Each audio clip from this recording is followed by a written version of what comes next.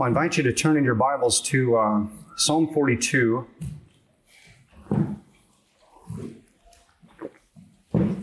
Just by way of introduction, this is what's often called book number 2. You can probably see that in your headings in your Bible. It's a psalm by the sons of Korah, who were Israel's leaders in music. And it is, in some Hebrew manuscripts, combined with Psalm 43. And you'll notice Psalm 43 has no introduction to it, no postscript, or no introduction to it regarding who wrote it. And in Psalm 43, verse 5, actually that same phrase, "Why are you cast down, O my soul? Why are you in turmoil within me?" is used. Psalm 43:5. We're just going to look at Psalm 42 this morning, just due to time. This is too long already, but Psalm 43 is a companion to Psalm 42 as well. Before we read it and look at it, let's pray together. Our Heavenly Father, we thank you that your word is honest, that you give us the truth in it. And we ask that you would light our path by it, that you would encourage our hearts if we need encouragement, that you would minister to any of us who are spiritually depressed, or give us the grace to know how to minister to those who are, in order that your name might be praised and the world around us wouldn't scoff at you, and we as your people would be encouraged even when we find ourselves in the circumstances of this particular psalm. We pray this for Jesus' sake. Amen. All right, Psalm 42, "As a deer pants for flowing streams, so pants my soul for you, O God. My soul thirsts for God, for the living God. When shall I come and appear before God? My tears have been my food day and night, while they say to me all the day long, 'Where is your God?' These things I remember as I pour out my soul, how I would go with the throng and lead them in procession to the house of God with glad shouts and songs of praise, a multitude keeping festival. Why are you cast down, O my soul? And why are you in turmoil within me? Hope in God, for I shall again praise him, my salvation and my God. My soul is cast down within me, therefore I remember you from the land of Jordan and of Hermon, from Mount Mizar. Deep calls to deep at the roar of your waterfalls. All your breakers and your waves have gone over me. By day the Lord commands his steadfast love, and at night his song is with me, a prayer to the God of my life. I say to God, my rock, why have you forgotten me? Why do I go mourning because of the oppression of the enemy? As with a deadly wound in my bones, my adversaries taunt me, while they say to me all the day long, 'Where is your God?' Why are you cast down, O my soul? And why are you in turmoil within me? Hope in God, for I shall again praise him, my salvation and my God." As far the reading of God's word, may he bless it to our hearts this morning. Beloved brothers and sisters of Hope Church and everyone listening this morning, it's fairly straightforward. It's a kind of a slow pitch to say that the Christian life is a life of joy. Jesus made clear that the kingdom of heaven is a life of celebration. It's a kingdom of celebration in John 2 when he changed water into really good wine. Paul in Philippians 4:4 says, "Rejoice in the Lord always." Again, I say rejoice. Ecclesiastes 3:4 talks about a time to laugh and a time to dance. And nowhere do we see this joy more exuberantly displayed than when David danced before the ark of the covenant of the Lord. His wife thought he was nuts, even a show off, but David just had a heart for the Lord, and that's what he did. However, what is sometimes the case with us as believers can be described as spiritual depression, which is often what this psalm is referred to as describing. And it's a situation that when we're in, we realize something's off, and when we see other believers in it, we realize something's off as well, because we're supposed to be, of all people in the world, the people who have deep-seated joy and contentment and peace, and I would even argue happiness, true happiness, right? Not just a smile painted on the face, but true joy and happiness and levity, the kind of blessedness that Jesus talks about in the Beatitudes and that Psalm 1 talks about.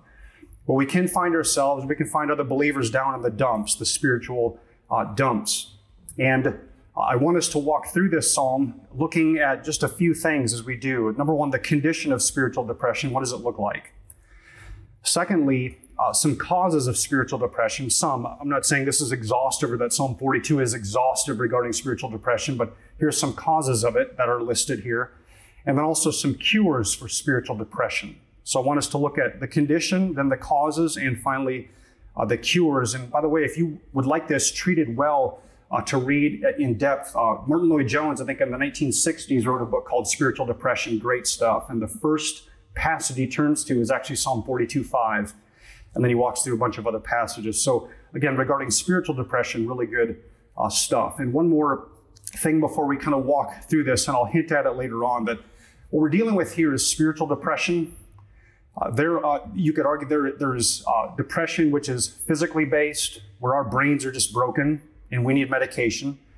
There's depression that's caused by trauma, so you go through experiences and you end up depressed based on that.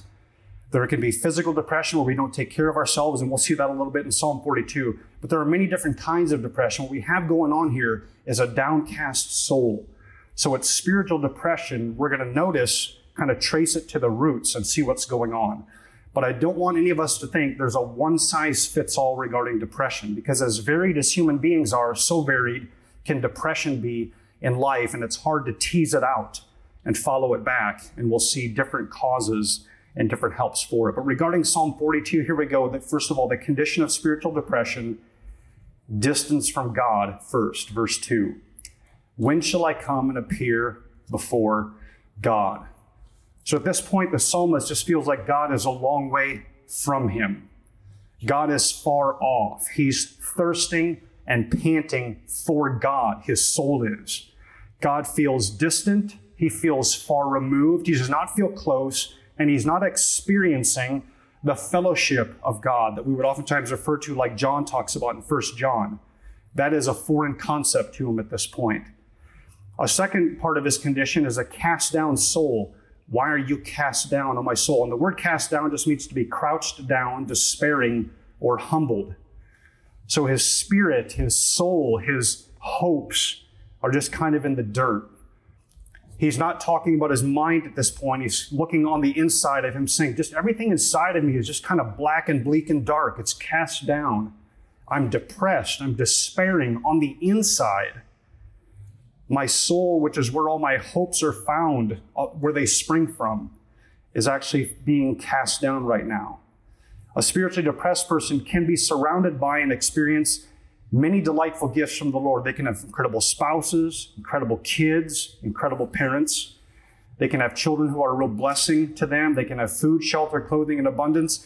As a believer, they have all the benefits that are theirs in Jesus Christ. They've been adopted into the family of God. They've got forgiveness of sins. They can have assurance of salvation. They've got a great future to look forward to that none of us can mess up, and still find themselves. We can still find ourselves in the dumps. Like our souls are cast down. It's fascinating that if you look at this person from a third-party perspective, from the outside, you say, why are you cast down? But indeed, we can find ourselves in this situation where even though everything could be around us going well, yet our souls are in the dumps. Something else about this condition is inner turmoil. Verse 5, turmoil within me. And the word turmoil has to do with murmuring, growling, disturbed, or in an uproar.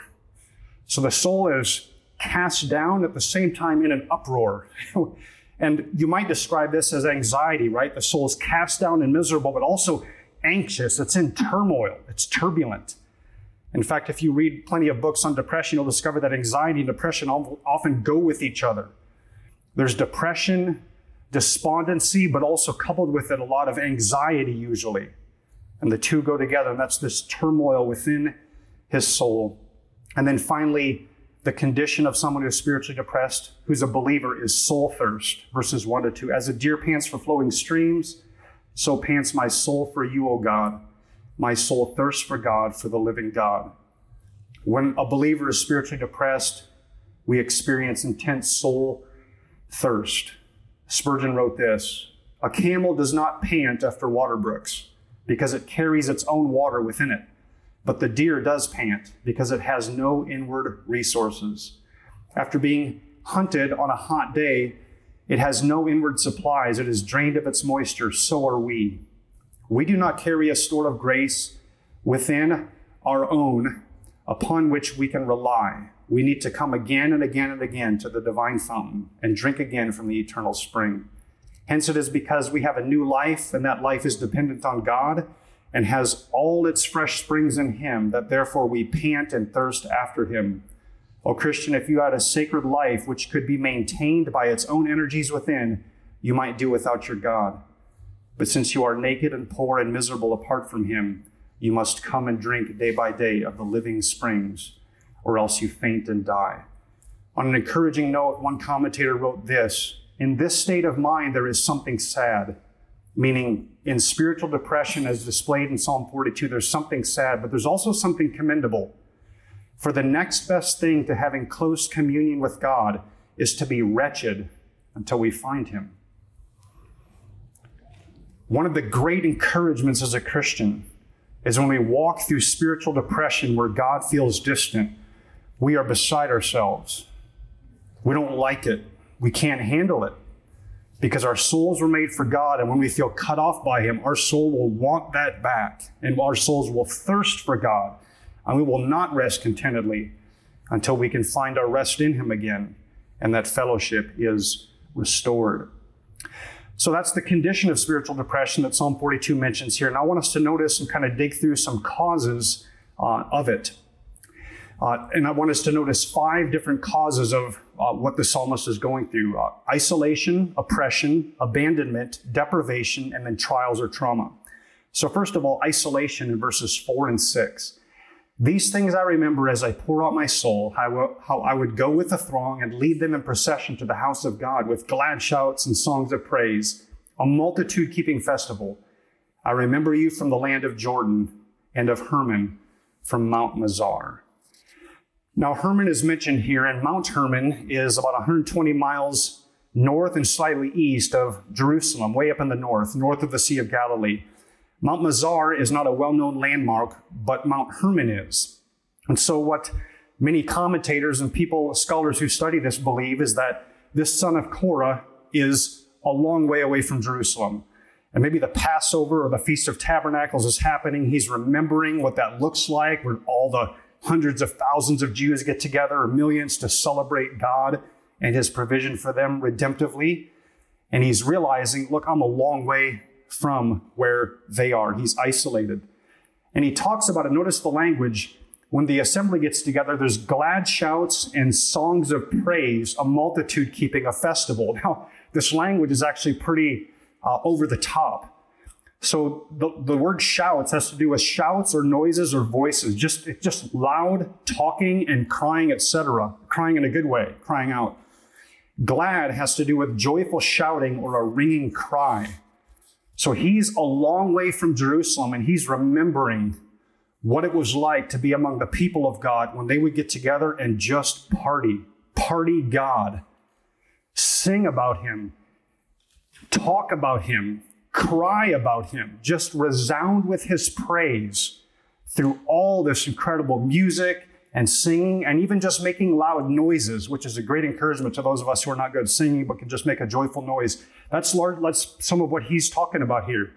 Just the glad, joyful noises that accompany God's people when they get together. C.S. Lewis, in his reflections on the Psalms, describes the excitement of an appetite for God as displayed in the worship found in the Psalms. And he described it this way: it has all the cheerful spontaneity of a natural, even a physical desire.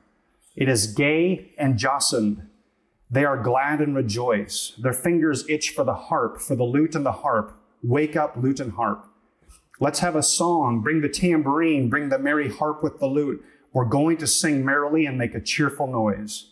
Noise, you may well say. Mere music is not enough. Let everyone, even the benighted Gentiles, clap their hands. Let us have clashing cymbals, not only well-tuned, but loud, and dances too. Let even the remote island share the exaltation. Psalm 97:1. This is what the psalmist is missing. That incredible, glad shouting and joyous assembly of God's people. That's one of the causes of it. He's away from it. It's happening about 120 miles away from him or so, and he's not part of it, leading that procession. Now, I dare say that some of our worship services in our Christian world could qualify as a source of depression rather than as a source of joy fondly remembered. And thus, isolation from such a depression worship would aid in our depression rather than contribute to it. But let me say this. What the psalmist here misses and thirsts for is being amid this incredibly delightful, joyous assembly when they are praising God. That is what he is missing. And that is what is causing his heart to be downcast. One of the causes of it that's causing his heart to be downcast. Let me just say this. This is self-explanatory, but let me just drive this home. One of the things that can cause us to become spiritually depressed is when we are prevented from being, think, shut in, sick, not doing well, prevented from being among God's people to worship and praise him and just hearing others praise God and seeing it happen. Or if we can do this on our own, where we withdraw ourselves from the assembly of God's people in their worship, we can find ourselves spiritually depressed, because there is something encouraging to the Christian soul to not just sing in private and do our devotions in private, but to be around other Christians who are singing and paying attention to the word and praying together. There is something that encourages the Christian soul. It's just it's inexplicable. The world would walk in here and be like, you could have hired a better speaker. The music isn't all that great. Come on, what is going on here? But as Christians, we come together to worship and praise God, and it's amazing. And it's an encouragement to the Christian soul. The second cause. So isolation, the first cause. The second cause I want us to notice in Psalm 42 is deprivation. Verse 3, my tears have been my food day and night. Now, I'm indebted to Lloyd Jones for pointing this out. He was a medical doctor by training and then went into the ministry. And so I'm not surprised that he would see this. But what's going on if your tears are your food day and night? Sleep deprivation, you're up day and night, and you're not eating. If your tears are your food and that's all you're eating, then you're deprived of both food and sleep. And it wasn't until I was diagnosed with severe clinical depression about 8 years ago now and worked out of it, or still working out of it, I guess, that I realized that not all depression is spiritually based or spiritually caused. But actually, you can run yourself into depression just by depriving yourself of some very basic things like food and sleep, or just general nutrition and rest. I remember going to the Springfield Public Library, and as soon as I was diagnosed, I checked 7 books off the shelf. It was all they had. I just cleared them out of that local library. And as I read through them, all non-Christian authors, finally, I read Christian authors, very unhelpful, good books, but unhelpful for my condition. And I started reading them, and they all said sleep, diet, and exercise. And so I did it, and it was amazing, and what a help. And when I came back to Psalm 42 and read Lloyd Jones on it, I was like, of course. So he's up all night. He's up all day, the psalmist is. He's sleep deprived. There are a lot of us believers who may not understand that we're made up of both body and soul. And as our bodies go, so often our souls go. We may not realize that, but our souls know it. And if we go without proper rest and sleep and unplugging, we may think we're doing fine, but our souls will know that there's a problem. And our souls will often be the ones that are thirsting after God and crying out for him. And we are so exhausted, we can't even pray, we can't read the Bible, we can't get anything out of anything anymore because we are just beyond exhausted. I remember, I think I've mentioned this before, there was a government agency, I can't remember if it was military or civilian private sector based, but I guess if it was government, it wouldn't be civilian, but regardless, they did a study with some of their agents, and part of the testing was they ran them through without food and sleep for about 6 or 7 days. When that testing was done and those who passed, they offered them, do you want a meal or do you want to go to bed? 100% of the people chose what? Sleep. They haven't eaten for a week. Just give me a bed. That's what I want. And they slept, and they slept, and they slept. To not have proper rest, beloved, sets a human being sideways. In fact, some of the most tortured people I've ever met are those who medically, they're in a condition where they can't sleep.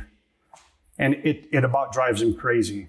They can rest, they can close their eyes, but their body won't go to sleep. It's a miserable place to be. We need sleep. I remember after I had worked through this as well, talking to other believers who would get, I was getting like 3 or 4 hours of sleep a night, tons of anxiety up at 2 a.m.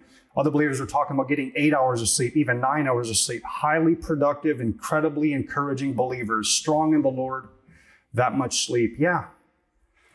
We're all wired differently, right? We're all built differently. Maybe some of us can get by and some of us can. Some people are just wired physically to get by in 6 or 7 hours of sleep, fully functional, doing really well. Some of us need 8 or 9 or 10 hours.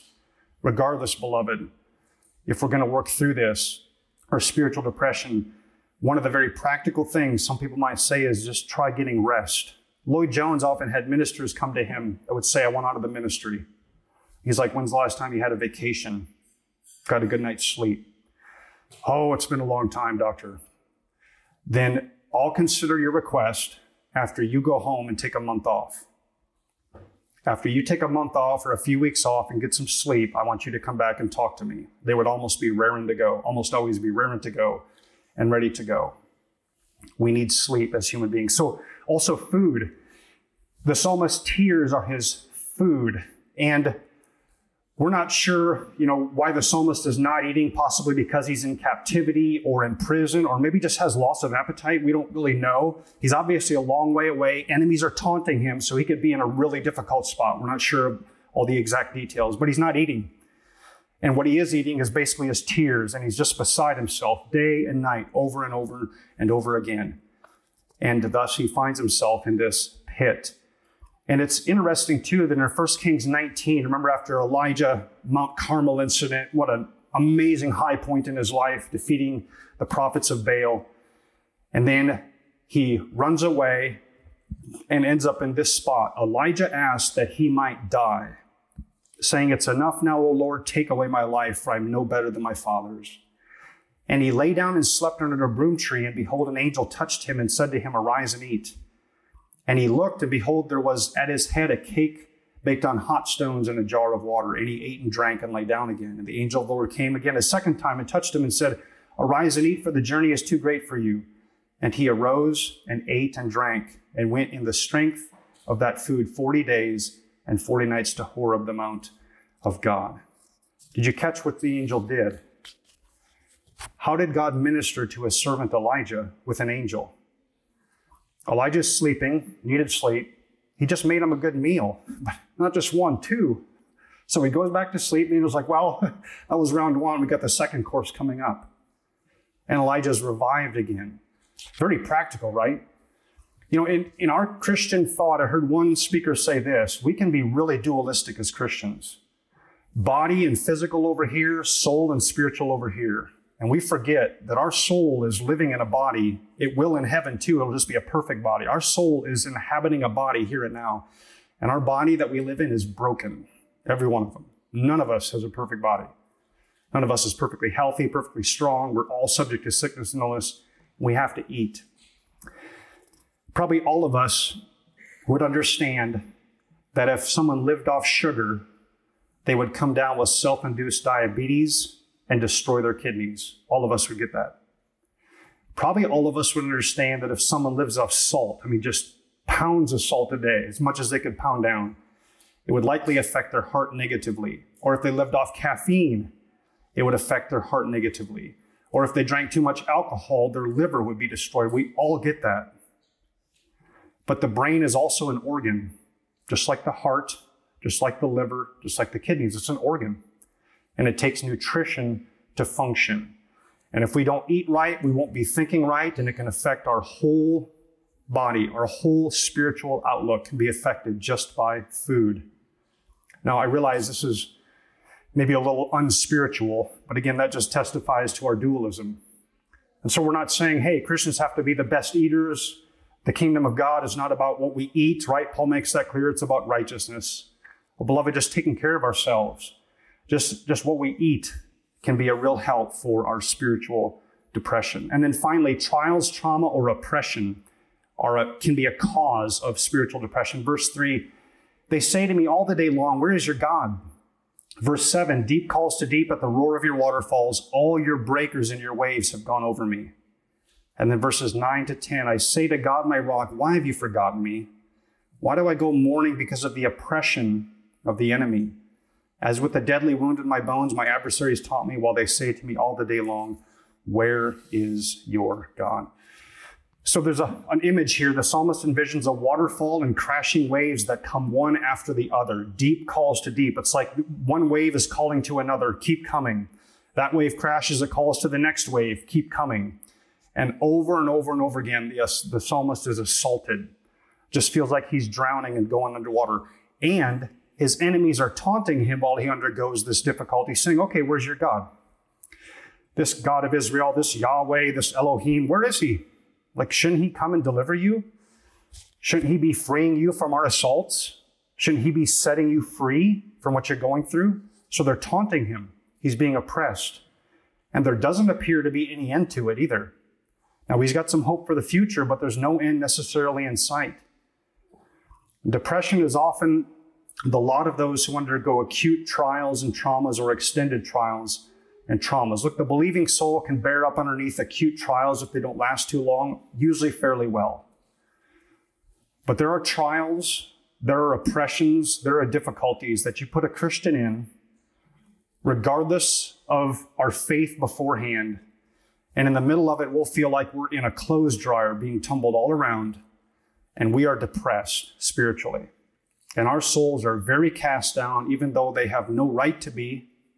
They're cast down. And we're in turmoil and difficulty. There are trials, there are traumas in life, whether we bring them on ourselves or other people introduce them into our lives unwanted. There are oppressions, there are difficulties that any of us may have gone through or will go through, and that will leave us in the dumps. That's how frail we are as creatures. We're made of dust, and if we've forgotten it, our souls certainly have not forgotten it. And when we go through a hard trial, our souls will know, yep, this is not fun. I'm downcast. I want God. I'm thirsting for him. Now, some cures for spiritual depression.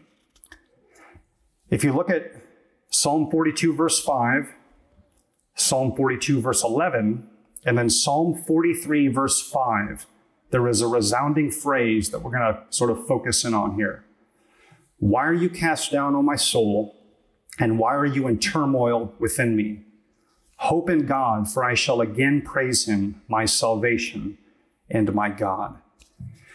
Do you hear what the psalmist is doing? Now, if you saw him living in a bubble and you were watching him, you might have said he's off his rocker now, he's lost his mind. He's talking to his soul.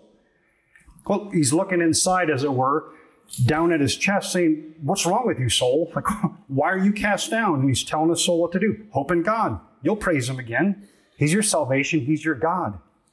The psalmist is preaching to himself. He's giving himself a sermon to himself. He's preaching and he's also receiving. And Martin Lloyd-Jones said about this in his book, which again, I highly commend to you. I suggest that the main trouble in this whole matter of spiritual depression, in a sense, is this, that we allow ourselves to talk to us instead of talking to ourselves.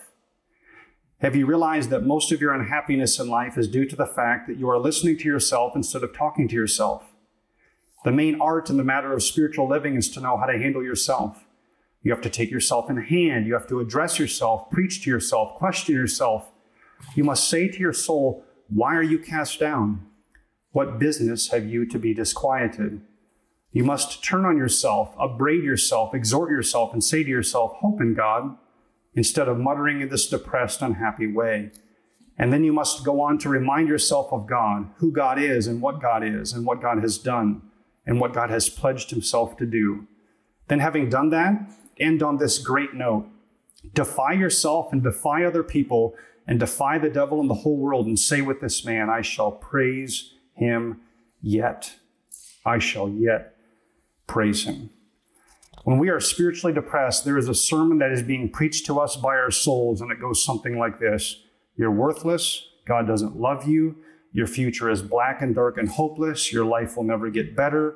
You will never enjoy another day when God is precious to you. Just throw in the towel, give up, run from God, give up on God, turn to a substance for joy, turn to money or sex or the praise of men for joy and for hope, but don't hope in God anymore. There's a sermon something like that our soul is listening to, and it goes around and around and around. And what the psalmist does in his depressed condition, he turns to his soul and starts preaching at it. What business have you to be disquieted or in turmoil, my soul? What right have you to do this? He talks to his soul. He challenges his soul.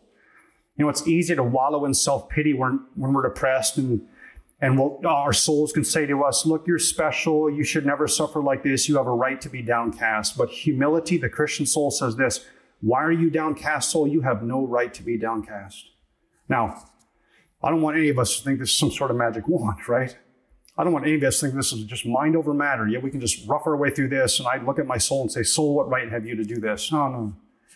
Well, this is challenging work. This is humbling work. If you've ever been in the throes of depression, spiritual depression, you know that there is no magic wand out of this. So you're just looking to God to pull you out and to pull you through. But what a sermon. Soul, what right do you have to be downcast? Hope in God. Don't you know who he is to you? This God has saved you and forgiven all of your sins. This God has set you upon a rock. This God has reached down to you in all of your sin and misery, and he has, in compassion, called you to be a child of his. He has given you all the righteousness you need to enter into heaven. You have nothing more to do to get into heaven. Your entrance into heaven is secured. And you just live the rest of your life praising him. And you have eternal life coming your way. Soul, hope in God. Don't turn to substances. Don't turn to addictions. Don't turn to created things when we're spiritually depressed and say, satisfy me, I just need a fix. No, soul, hope in God. Pornography isn't going to help. Putting my hope in my career isn't going to help. Building a bigger savings account isn't going to help. Having a perfect marriage or family isn't going to help me. Having perfect health and being in amazing fitness isn't going to help me work through this. Hope in God, soul. Put your hope in him. He's one worthy of our hope. He's one who can help. And has God ever let any of his people down? Not. Fascinating. Not once. Not one person, one time. Hoping in him has never, ever brought disappointment. So David's preaching to his soul. He's challenging his soul. He's relocating his hopes in God. And then he's considering his future. I shall again praise him, my salvation and my God. Look, realizing that the clouds will eventually lift, either in this life, which is usually likely regarding spiritual depression, not always, but usually likely that spiritual depression, the clouds will lift, and we will again be praising God with a heart that's just filled with joy. But if that doesn't happen again in this life, it will for sure happen again in the next life. But there is no Christian who has a bleak future. Yet when we're spiritually depressed, our souls testify that your future is bleak. We preach to our souls something different. Your future is not bleak. You will praise God again someday. That's tremendously helpful and encouraging. And then one more thing that's a help, and that is to personalize God. Catch that language. My salvation and my God. It is easy when we are spiritually depressed to forget that the God of heaven and earth is mine. Our God. Personally, my God. He is precious to me. He is my Savior. He's the one who has redeemed me from the pit. Now that may sound selfish to some ears, and again, that can go off in a selfish direction. This is just personal faith, beloved. This is a personal relationship with God. This is where we're crying out to him from the bottom of the pit, saying, look, my soul, what's going on? You're going to praise God again. He's your salvation and your God. Soul, he's our God, soul. He's my salvation. He's my God. Look, for some who don't believe, maybe there are people that we'll encounter who don't believe, or anybody here, whatever God may be, it is to no advantage to me if he is not my God. Another man's health will not make me well. Another man's wealth will not make me rich. Another man's knowledge will not make me wise, wrote one commentator. Another man's situation will not make me dignified. The leaving out of one word from the will may ruin a man's hopes and blast all his expectations. The want of this one word, my, is the sinner's loss of heaven and the dagger that smites him into the second death. That pronoun, my, is just worth as much to the soul as God in heaven, because without it, you can't have them. If there are any here who don't know this God, who don't have him, who find themselves in spiritually depressed, and you should be, you should have a lot of elements of what David's, or the sons of Korah here is wrestling with. You should have that in your life if you don't know God. There is only one way that you will ever find any cure for your soul and the sickness in it, and that is to come to know Jesus Christ. And you can say that this is my God, that the salvation provided in Jesus Christ is my salvation. But for Christians, this is our hope, that this God who's allowed us to be in the pit is still our salvation, still our God. He hasn't left us or abandoned us. Jesus Christ was deprived of food for 40 days and 40 nights, deprivation. He was deprived of sleep so often during his earthly ministry, spending many nights in prayer. It's not accidental or coincidental that he was in a deep sleep, the same word used to describe Jonah when he was asleep on the boat, exhausted, worn out. It's not surprising that Simon of Cyrene had to carry his cross, absolutely worn out. He spent his entire life in captivity, the bondage of our flesh, being burdened with humanity. He underwent inner turmoil. My soul is sorrowful, even to death, he said in John 12. He suffered oppression at the hands of his enemies. They beat him. They flogged him. They mocked him. They hung him up between two criminals. How do you like that? The King of Kings, no different than all these lawbreakers. And then when he was hanging on the cross, Matthew 27:43, he trusts in God, let God deliver him now if he desires him. In other words, where is your God? You who claim to be the Son of God, who are saying over and over again, I am, where's your God now? Because your God would not crucify you. And then he went into complete, utter darkness of the soul. The psalmist experiences oppression and darkness of the soul, and we will experience it too, likely, at some point in our Christian walk. Hopefully we all don't, but likely at some point we will find ourselves being able to say at least some of what the psalmist in Psalm 42 says, and it's not pleasant. But let none of us misunderstand this. Jesus Christ experienced hell on earth, literally. Eternal darkness, eternal blackness, sandwiched into about 3 hours, where he was utterly God-forsaken, completely cast out and condemned, because he stood in the place of you and me and every believer. So his wasn't just some sort of spiritual depression. His was spiritual blackness and hopelessness and despair. And he went all the way down to those very depths for you and me, so that we would never have to see that, ever. We will never have to go through the darkness and the blackness and the despair that Jesus went through on the cross for us, ever. Now, we will taste some darkness. We will taste difficulty.